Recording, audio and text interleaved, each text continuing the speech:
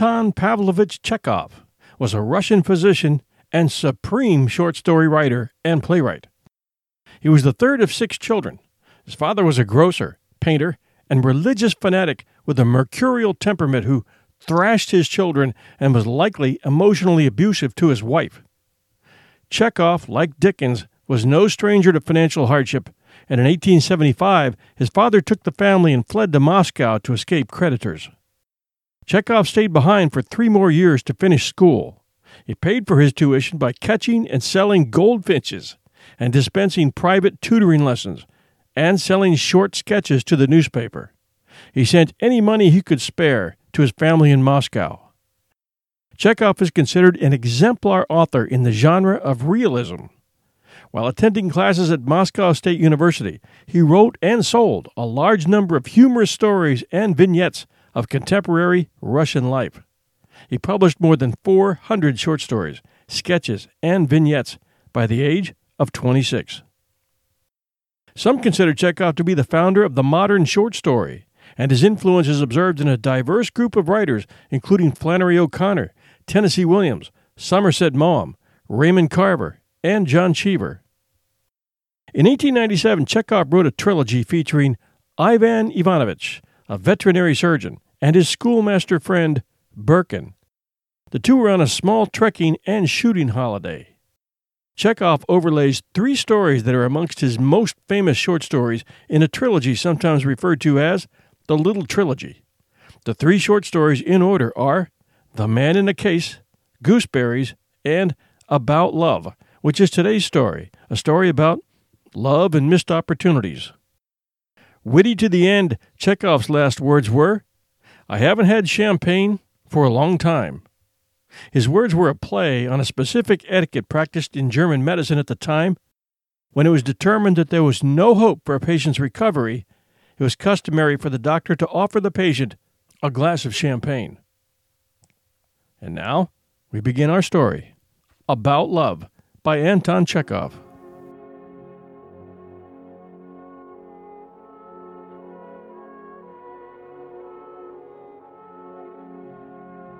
At lunch next day, there were very nice pies, crayfish, and mutton cutlets, and while we were eating, Nicanor, the cook, came up to ask what the visitors would like for dinner. He was a man of medium height, with a puffy face and little eyes. He was close-shaven, and it looked as though his mustaches had not been shaved, but had been pulled out by the roots. Alehin told us that the beautiful Pelagia was in love with this cook. As he drank and was of a violent character, she did not want to marry him, but was willing to live with him without. He was very devout, and his religious convictions would not allow him to live in sin. He insisted on her marrying him, and would consent to nothing else. And when he was drunk, he used to abuse her and even beat her. Whenever he got drunk, she used to hide upstairs and sob, and on such occasions, Alehin and the servant stayed in the house to be ready to defend her in case of necessity. We began talking about love. "How love is born," said Alehin.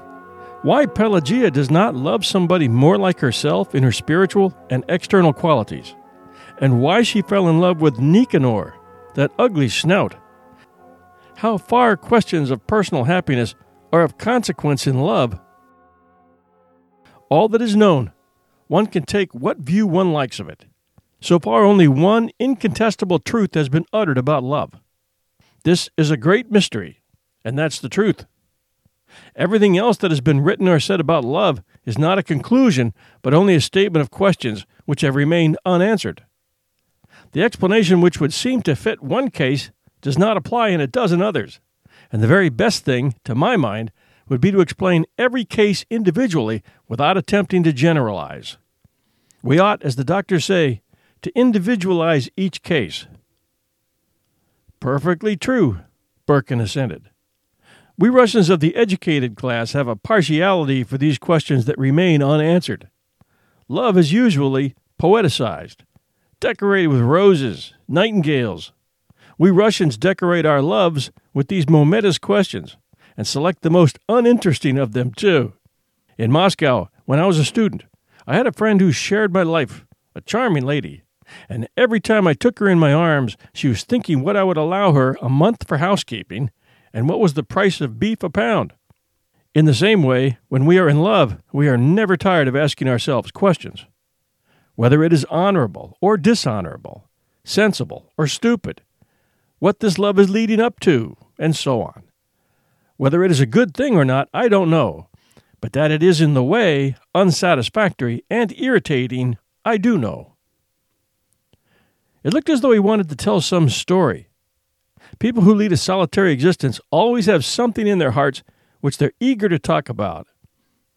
In town, bachelors visit the baths and the restaurants on purpose to talk, and sometimes tell the most interesting things to bath attendants and waiters. In the country, as a rule, they unbosom themselves to their guests. Now from the window we could see a gray sky, trees drenched in the rain. In such weather we would go nowhere, and there was nothing for us to do but tell stories and listen. I have lived at Sofino and been farming for a long time, Alehan began, ever since I left the university. I'm an idle gentleman by education, a studious person by disposition, but there was a big debt owing on the estate when I came here, and as my father was in debt, partly because he had spent so much on my education, I resolved not to go away, but to work till I paid off the debt. I made up my mind to this and set to work, not, I must confess, without some repugnance. The land here does not yield much, and if one is not to farm at a loss, one must employ serf labor or hired laborers, which is almost the same thing, or put it on a peasant footing, that is, work the fields oneself with one's family. There is no middle path. But in those days I did not go into such subtleties. I did not leave a clod of earth unturned. I gathered together all the peasants, men and women, from the neighboring villages. The work went on at a tremendous pace. I myself plowed and sowed and reaped, and was bored doing it, and frowned with disgust, like a village cat driven by hunger to eat cucumbers in the kitchen garden. My body ached, and I slept as I walked.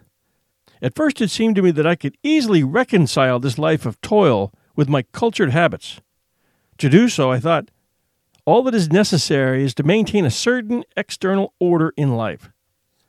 I established myself upstairs here in the best rooms, and ordered them to bring me their coffee and liquor after lunch and dinner, and when I went to bed I read every night the Yeznik Evropi.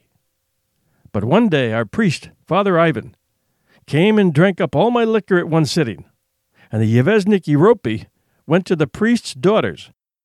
As in the summer, especially at the haymaking, I did not succeed in getting to my bed at all, and slept in the sledge in the barn, or somewhere in the forester's lodge. What chance was there of reading? Little by little I moved downstairs, began dining in the servants' kitchen, and of my former luxury nothing is left but the servants who were in my father's service, and whom it would be painful to turn away. Hi, everyone. The holiday season is upon us, and I'll be glued to the telly for BritBox on many a night. I've already shared with you the fact that I keep up with Father Brown and Poirot at BritBox. I also check out their new stuff, like the new series Archie, which tells the story of Archie Leach, otherwise known to millions of filmgoers as Cary Grant. This story comes from his daughter Jennifer Grant and ex-wife Diane Cannon. It's a series. The performance of Jason Isaacs, who plays Cary Grant, is top-notch. I highly recommend it. You can only find it on my favorite TV, BritBox. Sign up to BritBox today to stream Archie and other fan favorites today from any device. I have a special limited-time offer for my U.S. and Canadian listeners. Get 50% off your first month when you sign up for a monthly plan, but only if you go to BritBox.com and use my promo code 1001stories at checkout. Don't wait. Get 50% off your first month. Just use promo code 1001stories at BritBox.com. Try it. You'll like it. In the first years, I was elected here an honorary justice of the peace. I used to have to go to the town and take part in the sessions of the Congress and of the Circuit Court, and this was a pleasant change for me. When you live here for 2 or 3 months without a break, especially in the winter, you begin at last to pine for a black coat. And in the Circuit Court, there were frock coats and uniforms, and dress coats too, all lawyers, men who have received a general education. I had someone to talk to.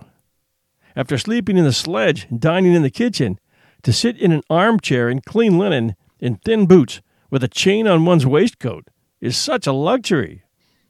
I received a warm welcome in the town. I made friends eagerly.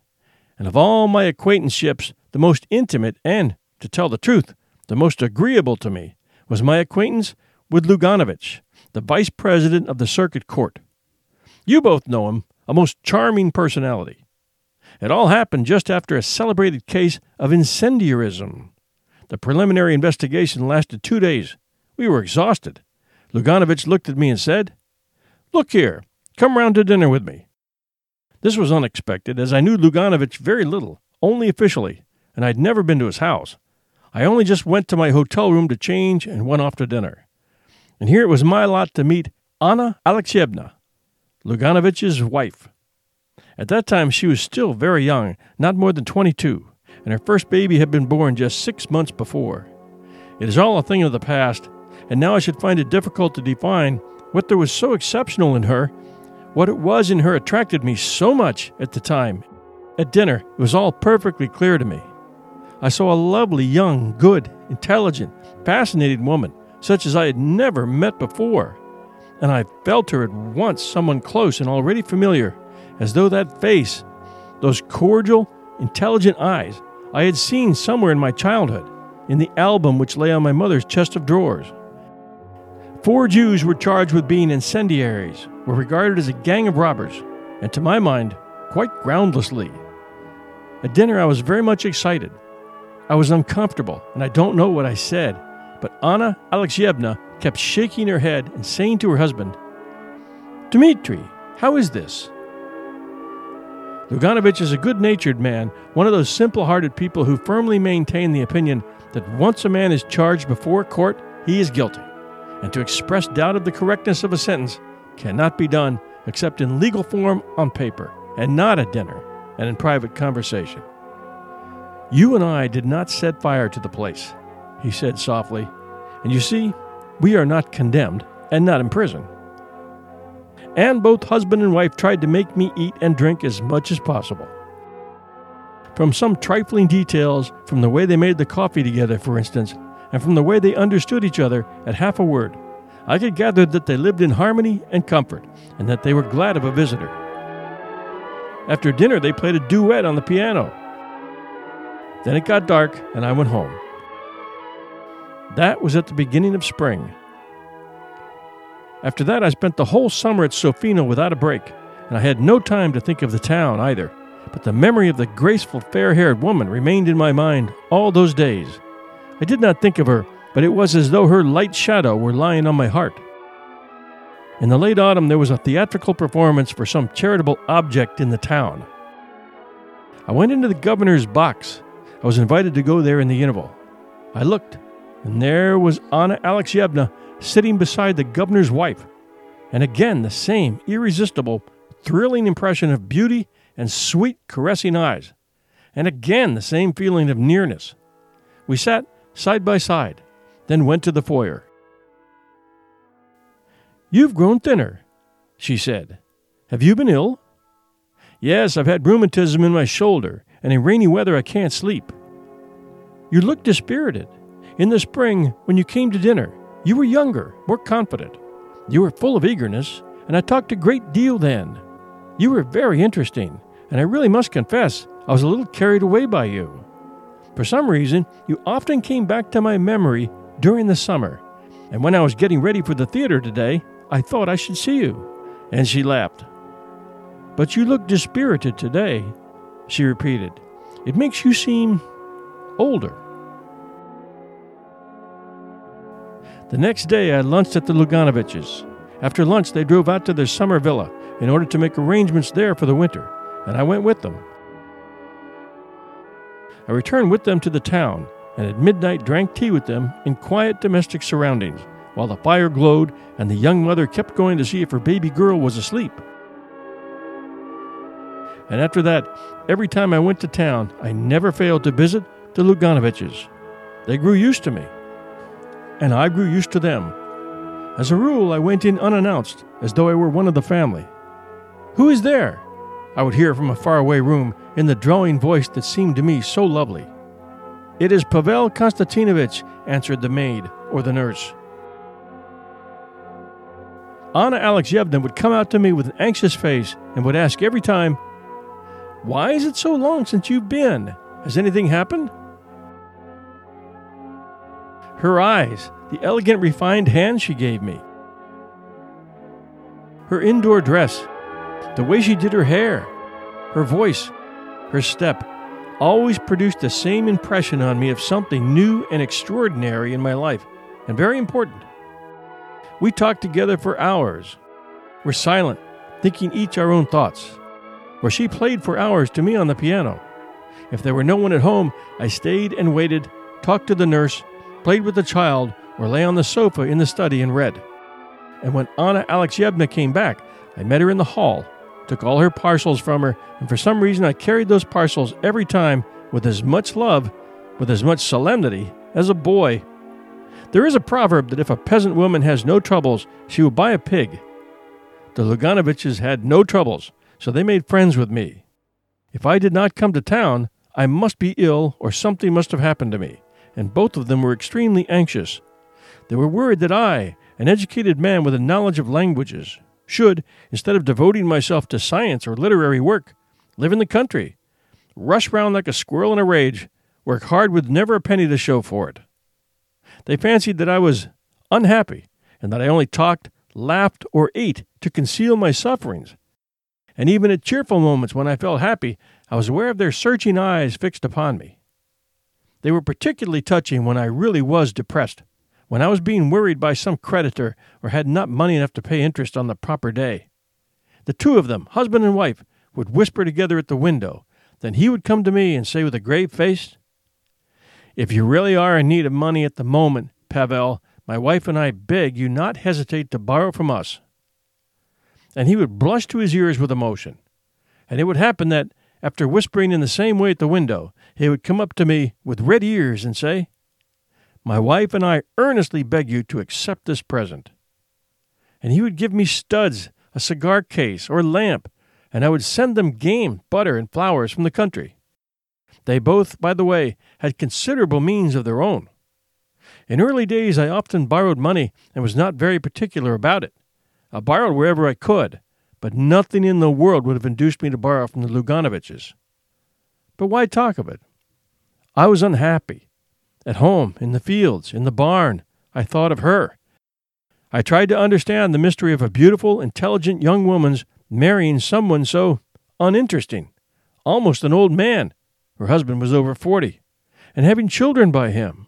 To understand the mystery of this uninteresting, good, simple-hearted man who argued with such wearisome good sense, at balls and evening parties kept near the more solid people, looking listless and superfluous, with a submissive, uninterested expression, as though he had been brought there for sale, who yet believed in his right to be happy, to have children by her, and I kept trying to understand why she had met him first and not me, and why such a terrible mistake in our lives need have happened.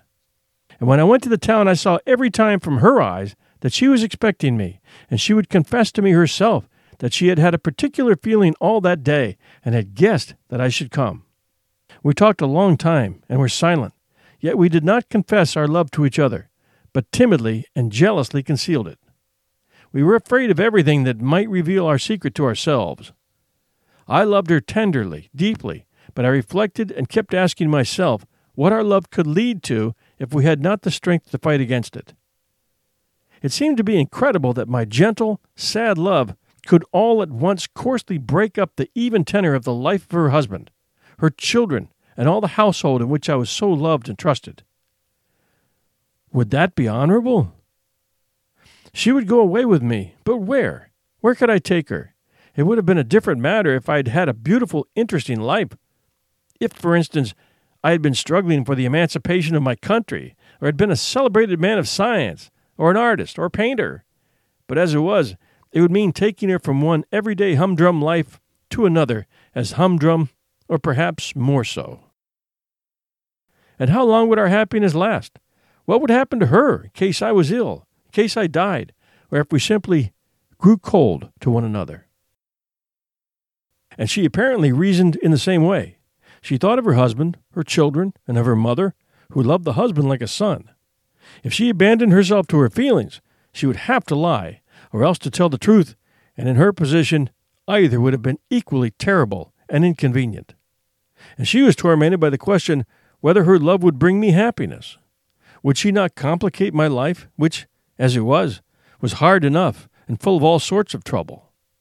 She fancied she was not young enough for me, and that she was not industrious nor energetic enough to begin a new life. And she often talked to her husband of the importance of my marrying a girl of intelligence and merit who would be a capable housewife and a help to me. And she would immediately add that it would be difficult to find such a girl in the whole town.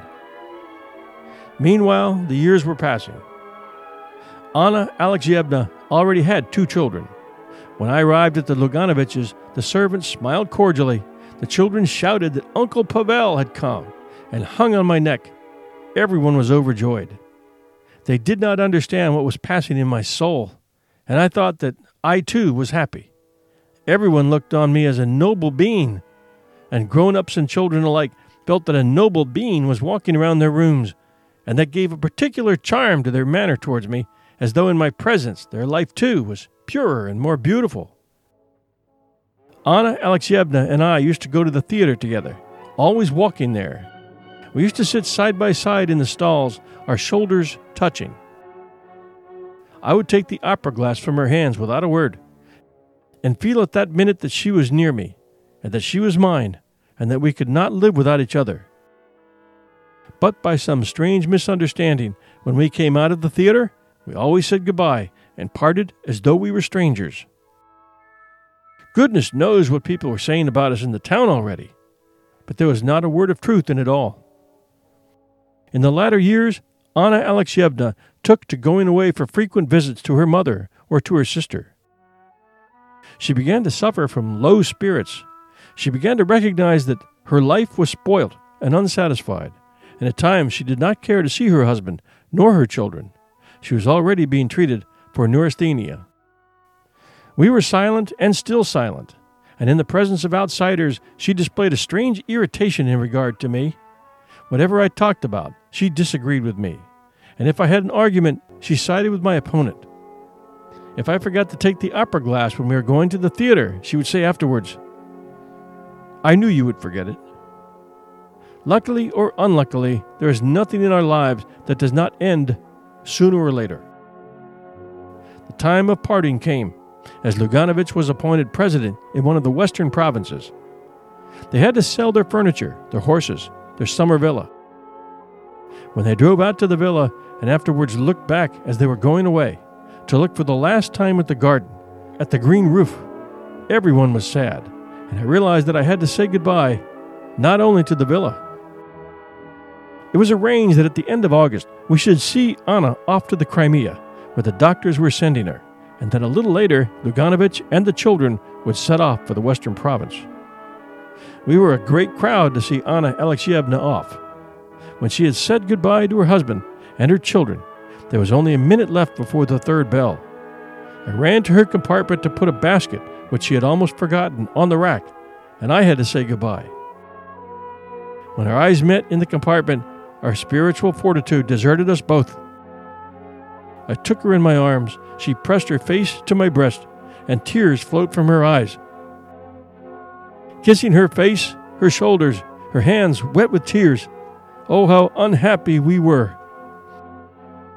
I confessed my love for her, and with a burning pain in my heart, I realized how unnecessary, how petty, and how deceptive all that had hindered us from loving was.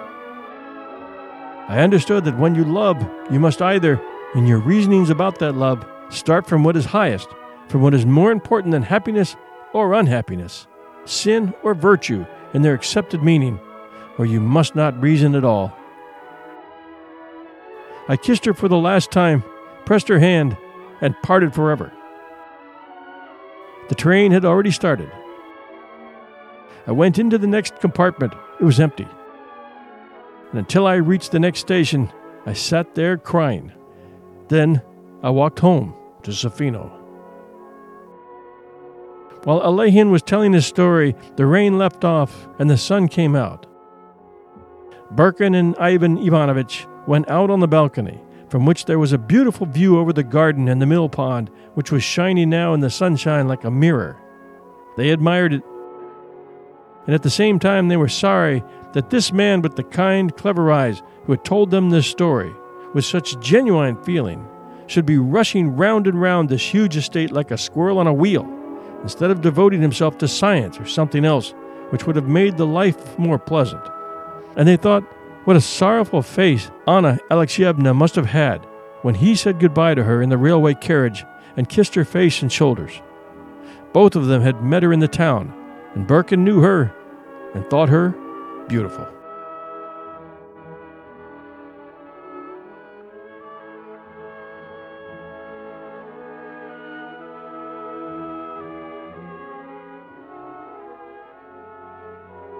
Thanks for joining us at 1001 Classic Short Stories and Tales. We hope you enjoyed this story by Anton Chekhov. We ask that if you enjoy this show, please send us a review at Apple Podcast app in the show notes for you. Until next time, this is your host and storyteller, John Hagedorn, and this is our story.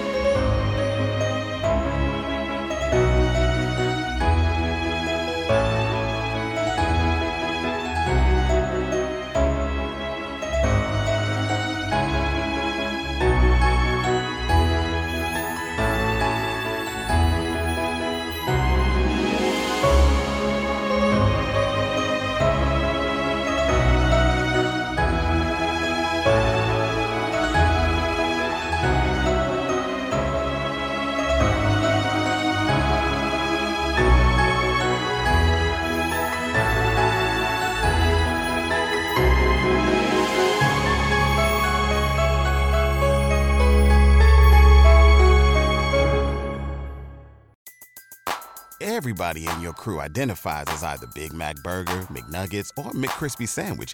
But you're the Filet-O-Fish Sandwich all day. That crispy fish, that savory tartar sauce, that melty cheese, that pillowy bun. Yeah, you get it.